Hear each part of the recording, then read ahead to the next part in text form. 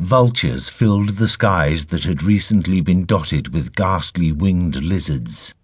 They wheeled in circles above the castle, eyeing the bodies that littered the courtyard and filled the frozen neck ditch that plunged 30 feet below the castle's drawbridge. Blood pooled beneath the corpses and streamed away in rivulets, and entrails spilled out from ruined torsos like bloody dead serpents. The smell of death hung in the air, but the vultures kept their distance as a small group of castle servants moved among the dead, selecting bodies to be removed. Overseeing their grisly work was an even smaller group of knights, the last remnant of the king's inner guard.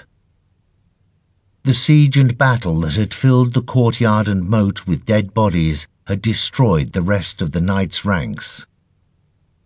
Such was the business without. The business within was of a different nature. Nearest Vajan, the former primus of the sapient order in the east, practically glided on air as he moved through the halls of Storm's Reach Castle, a train of sapients and armed guards following behind.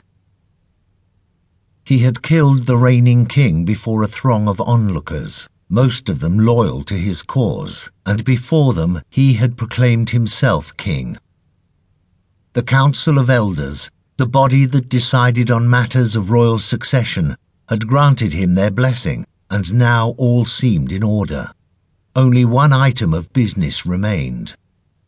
Vajan parted the embroidered draperies that partitioned the lords' and ladies' chamber and scanned the room. Empty chairs, upholstered in heavy brocade, were set at odd angles, and across from them stood a large wooden bed, its canopy pulled back. Sunlight streaked across the floor and touched the edge of the bed, whose linens were undisturbed. "Where is the Queen?"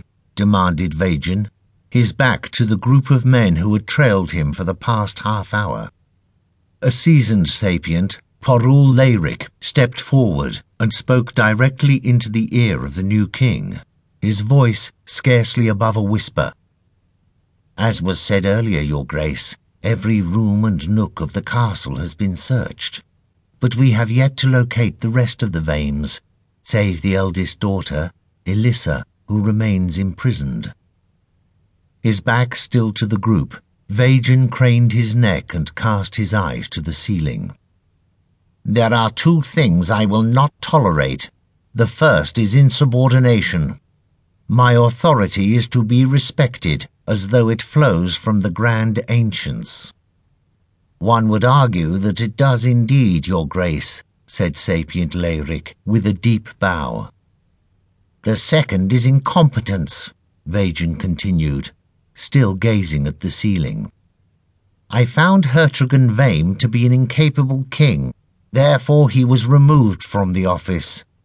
Such will be the fate of any and all who lack the physical and intellectual ability to do as I command."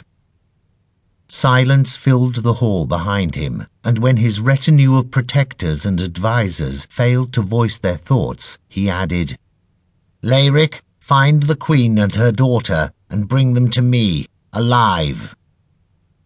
Sapient Leirik offered another deep, unnoticed bow. "As you will, Your Grace. I shall see to it immediately, but I will need men, whoever you can spare." Vajan looked away from the ceiling and glanced over his shoulder. "Take who you will, only leave the men you see here." Sapient Leirik straightened himself and nodded. "You know that you have 1 week, Vajan said. "If you fail me, you will not set eyes on the new moon." Leirik studied Vajan's profile a moment and allowed the words to bore into his mind. Then he turned away and moved through the group, which silently parted to let him pass.